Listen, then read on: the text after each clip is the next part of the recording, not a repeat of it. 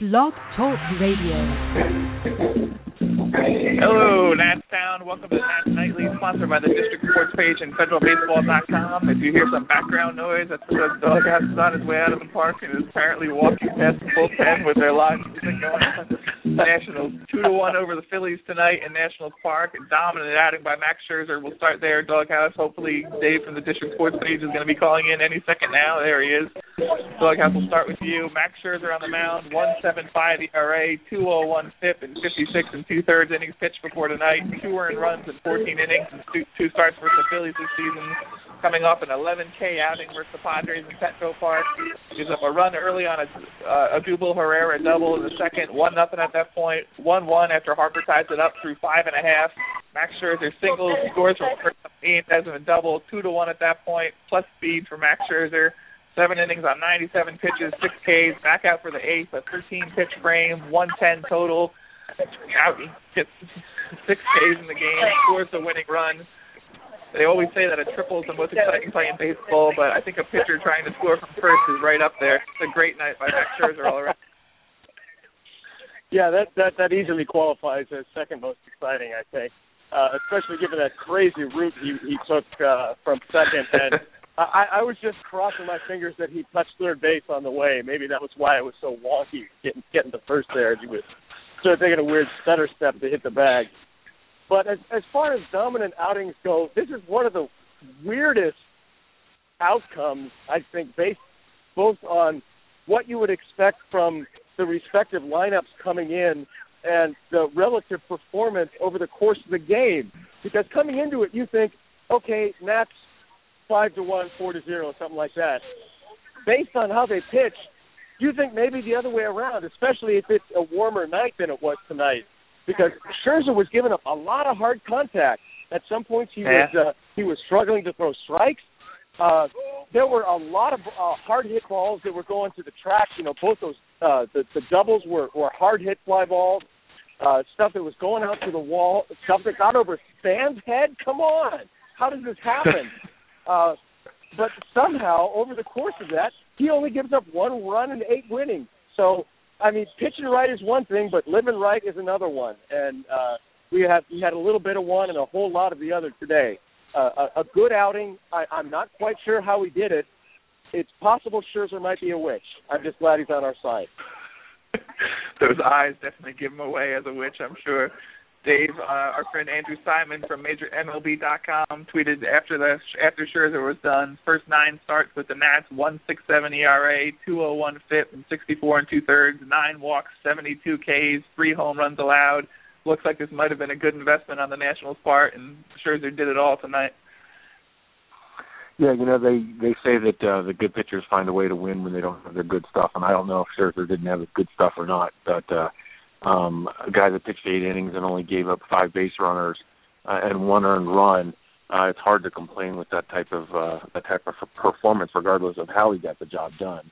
I thought the most impressive thing was after his little jaunt around the bases that he comes right back out in the next inning and goes 1-2-3 on the Phillies. So that's really a testament to his conditioning and stamina to begin with, but just his good baseball sense. I mean, he ran hard, the entire way that he thought the ball was in play.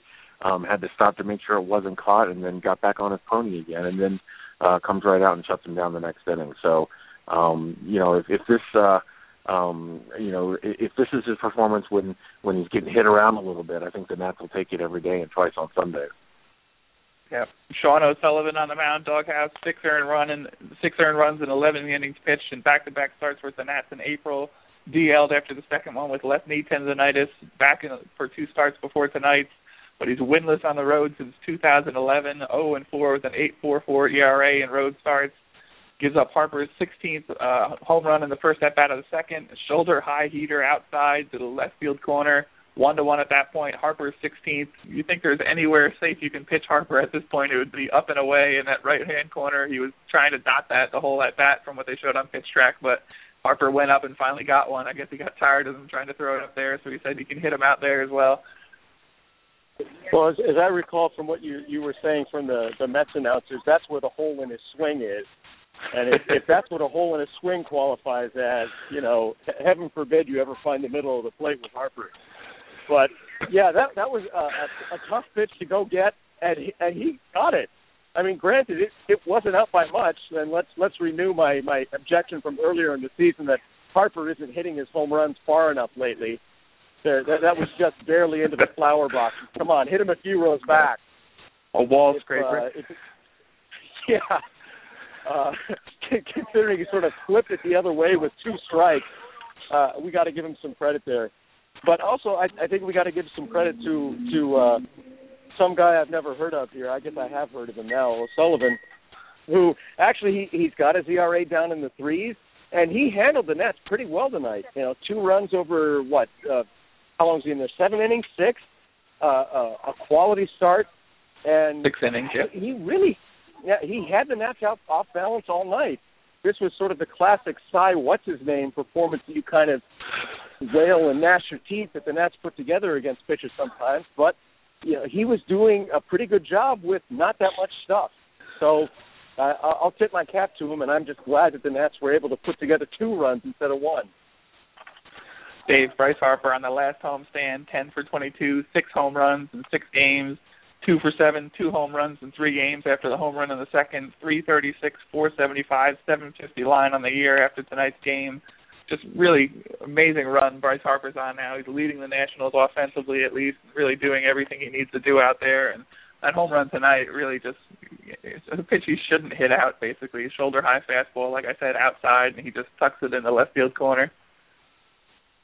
He's just got ridiculous natural power. I mean, he's got power to all fields. We saw it last week where he took the low outside off-speed pitch and flipped it over the left field wall. Tonight, like you mentioned, we saw him go get a high outside pitch and do the same thing. It's ridiculous to watch him on an everyday basis have this type of success. It seems like, on one hand, it seems like it's been a long time coming, but on the other hand, the kid's only 22 and has never faced a pitcher younger than him. So, the daily development that we're getting to see here from Bryce Harper, the home runs, the walks, the taking pitches where they're thrown to him, all that type of stuff. It's just it's really remarkable to see. If he can rain down his ire at umpires and manage to stay in more ball games to their completion, I think that's probably the last knock on him as a ball player. So it's a treat to watch him every night. I hope even casual National fans realize just how good this kid is already, and to know that he's 5 to 6 years away from his prime. So still. At this point, the last flaw in his game is getting ejected. That's what I said on Twitter after the home run. You can't stop him. You can only eject him. And I'll just add that I think there were 3 hotheads involved in that last one, and Matt Williams chirping at the umpire might have actually resulted in Harper getting tossed in that one, though he certainly didn't seem to help his situation. And I think most of the blame goes to the umpire in that one at least. But going back to you, Doghouse, Max Scherzer scored the go-ahead run on the Ian Desmond double, 1 for 3 with the RBI double, 7-game hit streak after that, 10 for 29 after his 6th-inning double. I wrote yesterday and got a lot of sarcastic, I should put it, comments about Ian Desmond when I wrote about him possibly heating up at the plate. Matt Williams said he saw signs, Desmond going to center like he has with a few of the home runs recently, right center or center field, double to center again tonight off the wall. If it wasn't for that high wall out there, he would have had another home run. Are we seeing good signs that Ian Desmond is finally warming up here and starting to turn around at the plate? Yeah, I think we are. Ian Desmond is a streaky hitter. He is not really a high-contact guy. He's not a patient guy. We know he has the skills to do both, but it's not what he does best. He's an all-or-nothing kind of hitter, and his all is a lot of all. You see how far his home runs go. You see how hard hit his base hits can be, and it's just a matter of contact and BABIP and timing. And if he gets in the groove, it's going to be terrifying for opposing pitchers. When he's not in the groove, it's terrifying for the home fan. And that's where we've been for a lot of the season so far. But we've seen some good signs. Like you say, the power to center is enormous. He's hitting his home runs there about as far as Harper does, and crazy line drive home runs. but it's taming his inclination to swing at everything, it's narrowing down the part of the zone that he's going after, and getting that solid contact and getting into a groove where he can be consistent with it. I think it could happen, and quite frankly, I think a lot of the comments about Desmond that we see are a little bit overblown, like he's some aging slugger falling off the cliff like Brian Howard. But, this is it's still a contract year, and I think by the end of the year, it will make a qualifying offer seem pitifully low. As much as we mock Howard for occasion, he was 22 for the last 68, 324, 370, 632 coming into this game, 4 doubles, a triple, 5 home runs in the last 19 games. So at least he's picking it up, having a late career resurgence here. Maybe he'll play well enough to get himself traded to a contending team, but Ruben Amaro Jr. seems averse to trading even his aging superstars at this point unless he can get really lopsided deals. So we'll see what goes on with that. But, Dave, it wouldn't be us if we didn't nitpick a little bit about this game. A fantastic game all around by Scherzer. They don't score too many runs, but my real problem here, Michael Taylor comes on as a pinch hitter after a Clint Robinson single in the 7th inning. Taylor has a little weird approach to getting off of first base and taking a lead there, really leans and kind of steps towards second like he's a track star getting ready to run there, gets picked off in that position tonight. A pinch running appearance in the 7th is really the only thing you can't do is get picked off at first there, and he managed to do it. Yeah, you're absolutely right. And we've said it a couple of times on this show that Taylor has an awful lot of raw talent, power, and speed, but he still is a work in progress as far as Major League player goes. Your description of the way that he takes the lead at first base is very apt. He gets into a sprinter stance, and it makes it very difficult to get back to first if you're not completely familiar with the pitchers that you're running against, and right now he just simply isn't. I mean, he hasn't had enough Major League time, hasn't seen all these pitchers' moves, and especially a pitcher like we saw tonight. You just can't take those risks late in the inning and late ball games like that. I mean, if he's going to, this is something that the Nationals is going to have to work with him on, either changing his stance or getting him to take less of a lead or whatnot. But that's just, you just cannot do that late in a one-run ball game. Yeah, I can't remember who the pitcher was the other night, but someone kept on throwing over there for him, too, when they saw him doing that, and he came close to getting picked off a few times last time. That happened in another pinch running appearance, so you got to figure something out with that, and can't have that happen in a close game when you could use a base runner on there. But still 2-1 after 8, doghouse. Drew Storen comes on for save number 13, continues the DC closer tradition of making it interesting, puts 2 runners on, but then goes to work against Odubel Herrera, the Nats killer, strikes him out with a high fastball to end it. Strands 2-1 Nationals. Storen looks solid there. Maybe didn't have the usual command that he did, but gets save number 13.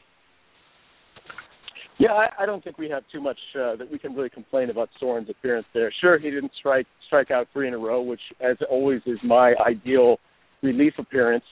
But, Utley manages to drop in a Texas leaguer. We get a ground ball with eyes that is almost exactly between and deflected by Espinosa and Desmond. The BABIP gods will frown at you sometimes, and that's kind of what happened there. But he came back and got that third out with a strikeout, so it didn't matter in the end. I think Storen has shown us a lot of good stuff tonight so far this season, and I hope he keeps bearing down and giving us consistent performances like this. Although I got to say, if we're getting back to nitpicking, I was a little surprised to see Scherzer come back out for the 8th. We have a fresh bullpen. It's a one-run game. And he'd been giving up, like we said earlier in the podcast, a lot of hard-hit balls. And you're coming back against the top of the order. You don't want to see something go over the fence for his last at-bat of the game, or his last batter faced. So I'm a little dubious on Matty's management there. Certainly it worked out, so clearly he knows more than I am, or has more ins with the BABIP gods than I do. But that was... Yeah. You got a fresh bullpen, use those big arms. Although it's possible that Barrett might have been worn out from his stare down after the national anthem. Dave, since he mentioned that, I will bring it up. What do you think of these Aaron Barrett now 2-0 in post-anthem standoff, beats Aaron Harang tonight. They loaded Aaron Harang humorously, in my opinion. The orangutan loads up with the catcher's gear. Are they going to put an end to these things pretty quickly, or is it so infrequent that Major League Baseball will kind of ignore it and just accept it for the fun it is? I'm against fun, 100% against fun. I hope somebody puts a stop to it, whether it's the league or their managers or somebody with good sense. Maybe one of their wives can talk them into it. I mean, it's just silly. I mean, it's just absolutely silly. So as the resident anti-fun person, I'm against it, and I'm going to do all I can to lobby against it. 18-4 in the last 22. That's the best 22-game run since their relocation in 2005, according to the Nationals after the game. 6 straight wins, 25-17 on the year after the win tonight. 2 more with the Phillies coming up, 4 o'clock tomorrow, just so everyone knows and no one waits for a 7 o'clock game. 2-1 tonight in the nation's capital. That's Nightly, sponsored by the District Sports page and federalbaseball.com. We'll talk to both of you guys tomorrow night. Go Nats.